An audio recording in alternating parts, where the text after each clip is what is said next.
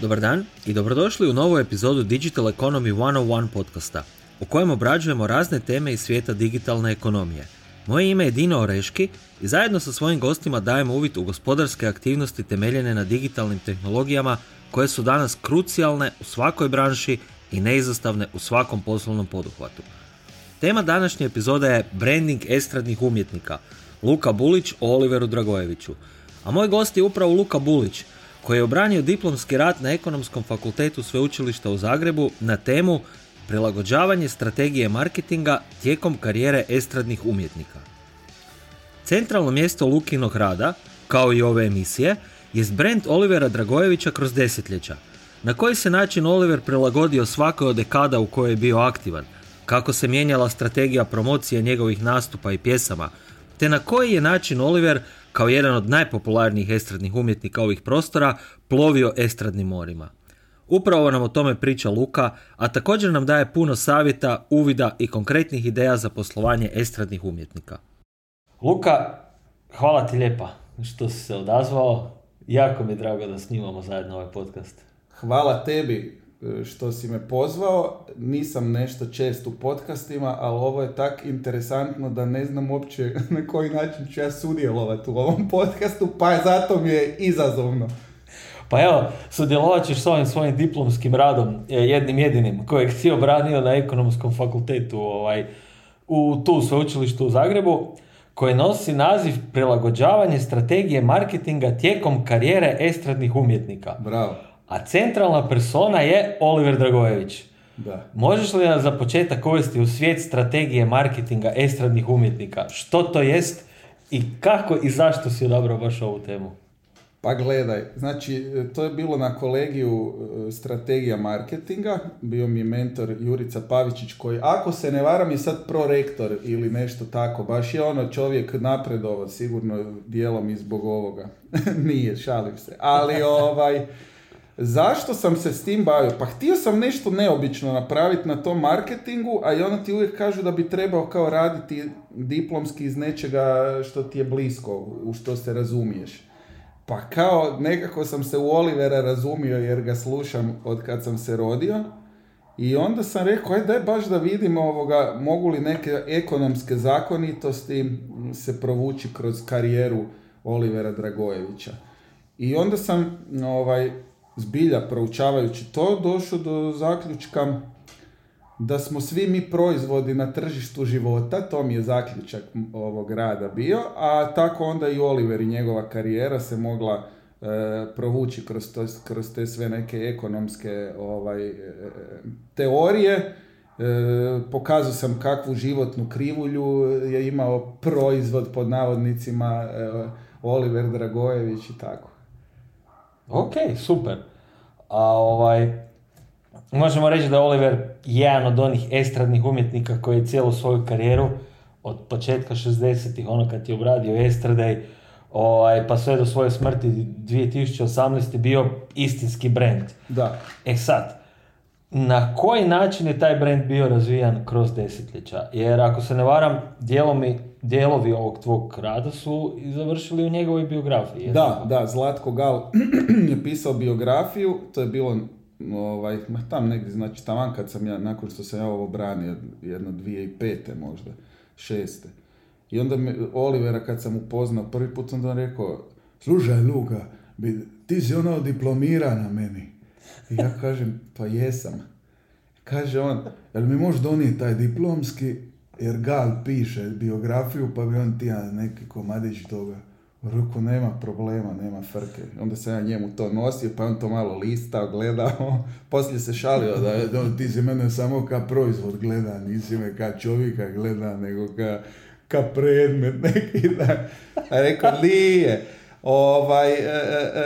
Da, tako da je to završilo u biografiju. A zato što sam na neobičan način zapravo gledao to sve. Jer, mislim, svi koji se bave ekonomijom, marketingom, onda znaju, ako se nije nešto u međuvremenu promijenilo, ali tad kad sam ja studirao, onda smo pričali da svaki proizvod ima 4 faze u svom životnom vijeku, fazu uvođenja, fazu rasta, fazu zrelosti i fazu opadanja. Ne? Tako da u svakoj toj fazi postoje različite strategije koje se mogu koristiti da bi proizvod se uspješnije prodavao, pa da kasnije da bi ga se osvježilo, da bude interesantniji, da bi pojedina faza dulje trajala ili da se što prije izađe iz neke faze. Recimo faza uvođenja je uvijek dobro ju što kraće imati, jer tek onda u fazi rasta zapravo, kako se zove, počinje neki profit proizvod davati, tako da je uvijek dobro da ta faza uvođenja prođe što brže i što bezbolnije.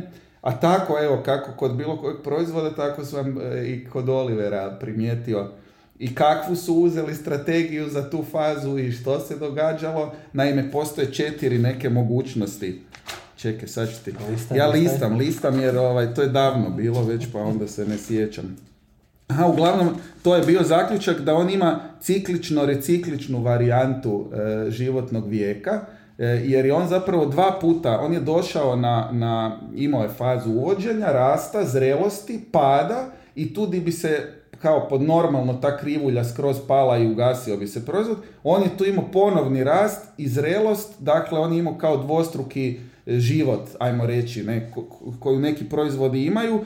Međutim, razlika između te ciklično-reciklične varijante, jer u njoj drugi put kad proizvod dobije neki taj svoj zamah, je puno manji, blaži rast nego prvi put. A kod Olivera zapravo kad pogledaš, on je, a ja sam gledao da je neki pad kakti njegove karijere, iako je to ružno opće tak reći, jer on nije imao neki pad značajni, ali kao da je malo možda u krivom nekom smjeru krenuo tamo 90-ih, sredinom 90-ih gdje je išao ono žuto lišće ljubavi, svirajte, nešto što nije mu baš ležalo, nije mu prirodno bilo. I nakon toga kad se opet sa Džibonijem, s Cesaricom digo, ja vjerujem da on nije više ni imao fazu pada, niti bi je imao ikad, koliko god da je ostao živ.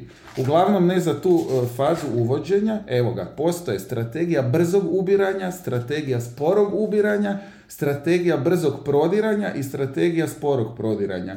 I sad, po meni su oni odabrali za Olivera strategiju brzog prodiranja, kad se pojavio tamo 70-ih, s krajem 60-ih i početkom 70-ih godina, jer strategija obećava velike rezultate na tržištu i brzo prodiranje. Ako je tržište veliko, dakle to je u to vrijeme Jugoslavija je bilo veliko tržište, neupoznato s proizvodom, što je s Oliverom bio slučaj, i da je potencijalna konkurencija jaka, što je isto u to doba, znači već su tu bili Mišo Kovač, Tereza, Vice Vukov, Arsen Dedić, dakle ja i sad govorim samo iz Hrvatske. Tako da su oni, evo, tu strategiju brzog prodiranja koristili. Ja sam tu u diplomskom onda uspoređivao i kako su neki drugi estradni umjetnici birali neke druge strategije, pa kako se njima onda nešto drugo i događalo. Recimo, u fazi pada postoji mogućnost da se ti odrekneš dijela svojih proizvoda koji nisu unosni, da bi onda ovi ostali bolje radili ili na njima radiš, a ovih se kao rješavaš, ne? Pa tu je onda bila primjer Minea u to doba koja je se riješila kakti balasta onih dječjih pjesmica koje je pjevala na početku i počela nešto ozbiljnije pjevati. Sad, pitanje koliko je ona tu uspješna kasnije bila, ne? Ali, eto, tak je bilo. Interesantno uglavnom. Ok, a onda kad pričamo o digitalnoj ekonomiji, početci na našim prostorima su došli tamo negdje sredinom, krajem 90-ih. U Americi je naravno to bilo puno jače, to je bilo vrijeme kad su nastali Amazon, nastao eBay i tako dalje. Mi smo tad bili nivo news portala, otprilike. I sad, kako se Oliver od te sredine 90-ih, pa zapravo do kraja svog vijeka, do kraja vijeka proizvoda, prilagodio digitalnim kanalima? Pa mislim, prilagodio se utoliko da se, naravno, kad se moglo kupovati sve drugo, mogo se i Oliver kupovati preko digitalnih nekih platformi, ali znam kako znam njega, znam da on nikad nije bio fan neki pretjeran te tehnologije, nije bio fan čak ni tipkanja po mobitelu u smislu da bi se brže s nekim, nego bi rađe nazvao i čuo se s tom, tako da on nije nekako baš puno mario ni za Facebook, ni za Instagram, uopće više čini mi se da sad se bave s tim ljudi, možda pod kraj još njegovog života dok je bio živ su počeli tamo nešto objavljivati tu i tamo, ali zapravo sad je nekak ta ostavština njegova u tim digitalnim, na digitalnim platformama više popraćena nego što je bila dok je on djelovao još. On je kak bi rekao, umjetnik starog kova, ne? Još je to na stari neki način, sve volio uživo, ne, raditi. Tako da uopće ne znam jel bi se on znao služiti s tim svim. Ali zato ima ekipu koja je to znala, ne? Njemu su iz Aquarius Recordsa, imao je tamo ljude koji su mu vodili i PR i tak ne, onda su oni to sve odrađivali. Mm-hmm. Evo, a paradoks svega dana zapravo, mada to možemo vidjeti i kod Beatlesa i kod Doorsa, ista stvar se događa, tako i s Oliverom, nema streaming servisa na kojem nema apsolutno svih Oliverovih pjesmi. To je čudo. Gledao sam i Spotify, gledao sam i Deezer, gledao sam i YouTube Music. To su neke pjesme za koje nikad nisam čuo. I onda sam na Wikipediji vidio čovjek za to dobio pori na nagradu publike na Splitskom festivalu. Baš čudo. A gled, nažalost, smrt to napravi od nekih velikih pjevača da tek tad i otkriješ dio njihovih pjesama, a i onda nekak ljudi drugčije to sve slušaju. Znaš, ti čuješ neku pjesmu njegovu koju za vrijeme njegovog života nisi tak doživljavao ko sad kad ga više nema, ne. Tako da, i svake godine kad je godišnjica smrti, pa svi, ja ne znam je li ima radijska postaja koja ne pušta neki po cijele dane, samo Olivera, a svi drugi barem po neku pjesmu. Tako da je zaista nešto što, evo ja sam tu 2004. sam pisao diplomski, pa sam i tu napisao da ne vjerujem da će se ponoviti takva karijera i takav glazbenik u Hrvatskoj. Ne? Jer su i drugčiji sad drugčiji je kontekst, atmosfera u kojoj nastaju novi izvođači. Ne? Sve je nekako ubrzano, kad je on prvi put se pojavio, drugčije je to bilo. On je 5-6 godina bio izvan Hrvatske, tamo kalio zanat, ne radio. A danas to sve nekak prebrzo dođe, a kak brzo dođe, tak brzo i prođe. Ne? Da, pa evo vidiš, štekaš mikrofon u laptop i snimaš podcast. I evo vidiš. Podcasta. Ok, ima li još nešto iz diplomskog što bi volio istaknuti? A čime se dičiš? Ili za što si pohvalu dobio? Pa ne znaš što, dobio sam ja pohvalu da sam jako uspješno proveo stvarnu neku osobu kroz ekonomsku priču, ali zapravo danas kad sam čitao opet to nakon 100 godina, da se malo podsjetim o čemu sam pisao, jako sam ponosan na sebe koliko sam ja to stručno dosta pisao u to doba, ne? Jer sad recimo pola toga ne bih ni znao da nisam danas pročitao o čem se radi.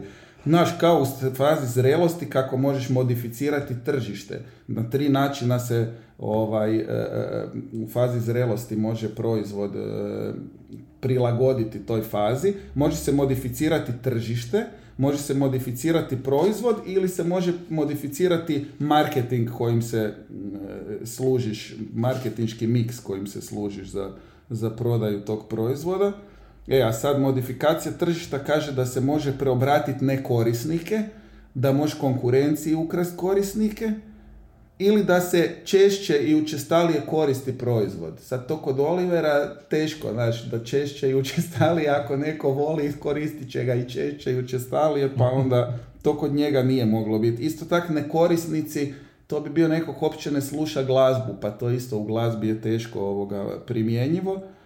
Jedino pridobiti konkurenciju, to je on pokušao, po meni, tako sam napisao, da je on pokušao sa tim drugčijim pjesmama, sa drugim nekakvim žanrom kojim se počeo baviti, da je pokušao konkurenciju uzeti, ali ti koji su slušali takvu glazbu, imali su već kog su slušali, sad šta se ovaj petlja u to naše, a ovi koji su ga do tad slušali su imali osjećaj da ih Oliver vara, kako bi rekao, da ih je iznevjerio jer sad pjeva nekakvu kuruzu koju do tad nije pjevao. Tako da je on trebao modificirati sebe, to sam ja kao vidio u drugoj fazi rasta, gdje on tvrdoglavo ostao vjeran svojoj dužoj malo kosici, fudbici, ono među zadnjima ju je maknuo, znaš.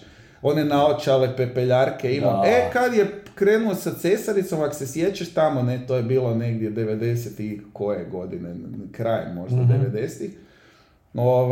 Onda se ošišao, onda je ono malo ipak onaj okvir ruži imao, pa je rinčicu stavio, pa tak je znači i on poradio na vizualnom identitetu, ne. Mislim, ruže, on se uvijek zezo kao da kako sam ja to njega mogao se gledati tako depersonalizirano skroz, ali eto tako. To je bio zadatak pa sam morao. Super, evo nakon ovog teorijskog dijela koje si apsolvirao, danas radiš praktični dio, danas si na terenu, jel? Da. I aktivno radiš s mnogim brendovima na njihovim komunikacijskim strategijama, kroz radio, kroz društvene mreže.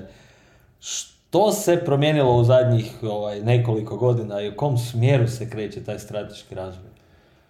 Pa promijenilo se, evo ja ti zapravo mogu najbolje to reći kroz radio, ne kroz ove s kojima radi, mene tu angažiraju za nekakvo influencerski potom, što je isto nešto što recimo nije ni postojalo u Hrvatskoj do prije, znam, možda ja bih čak rekao do prije 5-6 godina da to nije bilo toliko uzelo maha ko što sad je uzelo. I ta strategija, mislim da će se marketinška u tom smjeru kretati, jer je sada puno lakše doći do ciljanog konzumenta nego što je to prije bilo. Prije si ti imao televizor, radio i novine, kao 3 opcije di si mogao probati nekog pogoditi.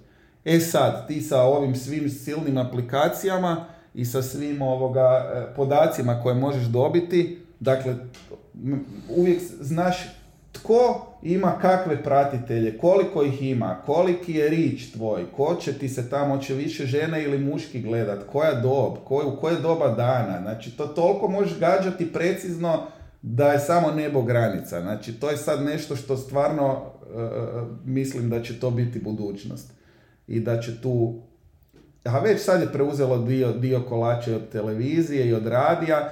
To sam htio zapravo reći da radio se u zadnjih 10 godina, ja sam od 2008. na Anteni Zagreb, koliko se radio promijenio od tad do sad, što se tiče marketinga, što se tiče prodaje nekakvog prostora medijskog, ne, više radio nije samo radio, ne, mi smo primorani u međuvremenu imati video komponentu, jer ako si ostao samo radio, pored ovog sveg što ti se nudi kao mogućnosti, podcasti, Twitter, Instagram, Facebook, TikTok, sad po novom. YouTube, naravno. Tako da potpuno se promijenilo razmišljanje, gdje nekad ti je bilo zapravo izazov na radiju to što ti fali komponenta videa, pa moraš biti vrlo mudar da bi prenio neku sliku i nešto bez slike. Sad se to zapravo više nemaš taj izazov jer se sve može snimiti, taj komadić programa staviti negdje, dapače to je i poželjno, jer kak se nekad nisi znao kako izgleda radijski voditelj, ti si ga zamišljao kako hoćeš s obzirom na glas i to je najčešće bilo pogrešno. U današnje doba što mi radimo? Na TikToku se uopće ne obraćamo djeci koja u tom trenutku slušaju radio, ne u tom trenutku, u toj dobi, ne.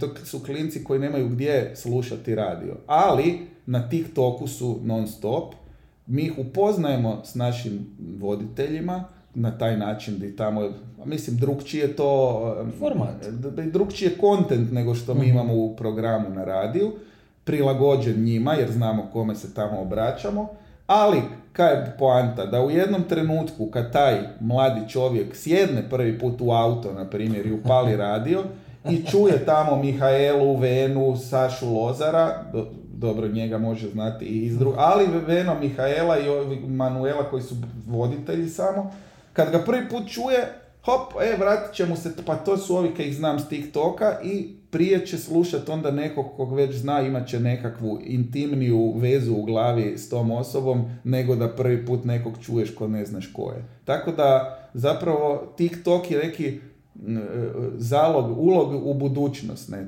Tamo se bavimo ljudima koji zapravo radio ni ne koriste, što je onak, kad pogledaš, ludo, ne? Ali ima smisla.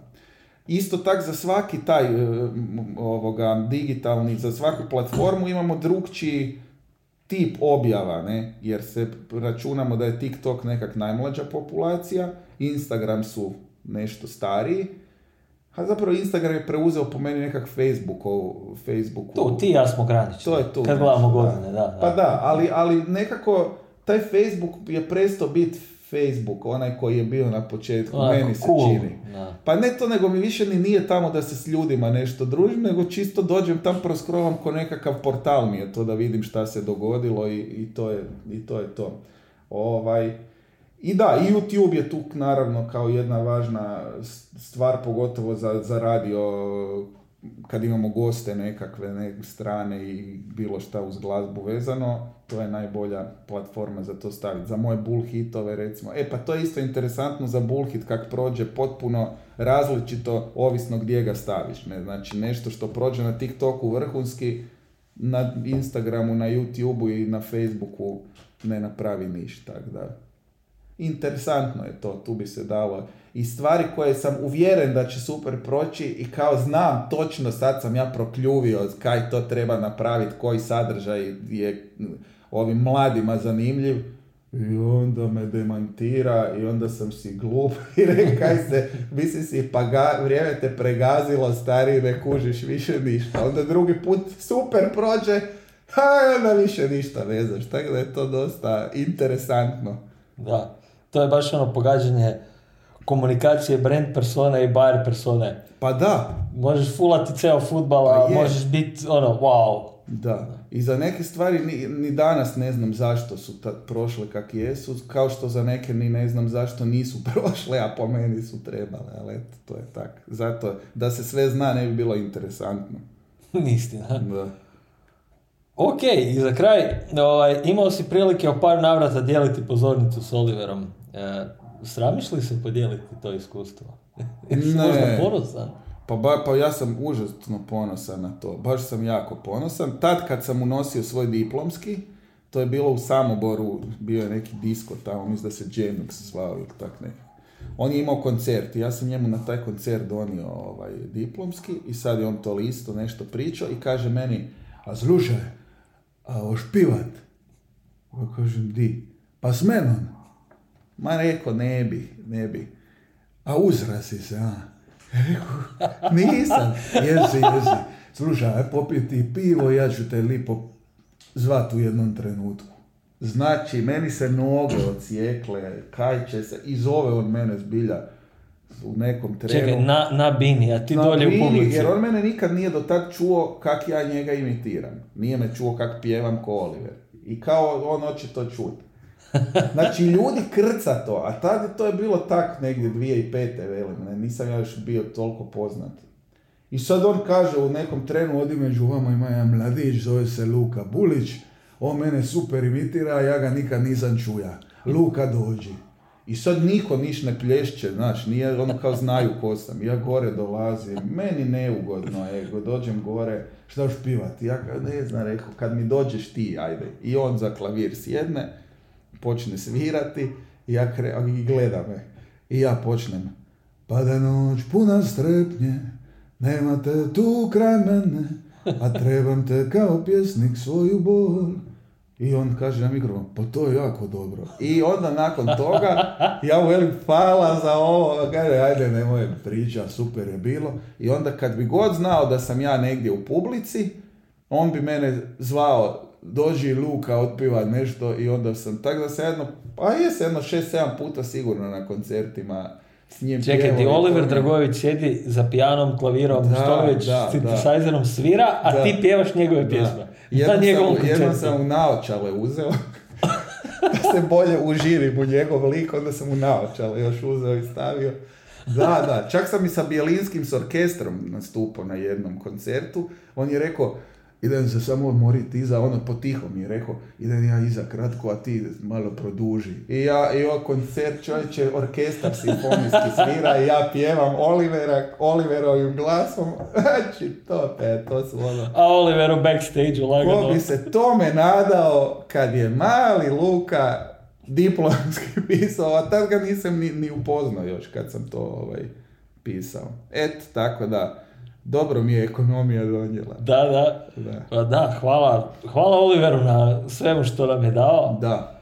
Hvala tebi, Luka, na ovom zanimljivom razgovoru. Baš je bilo super. Pa nadam se da sam nešto interesantno rekao i da ćete se potruditi biti kvalitetni proizvodi u svojem životu.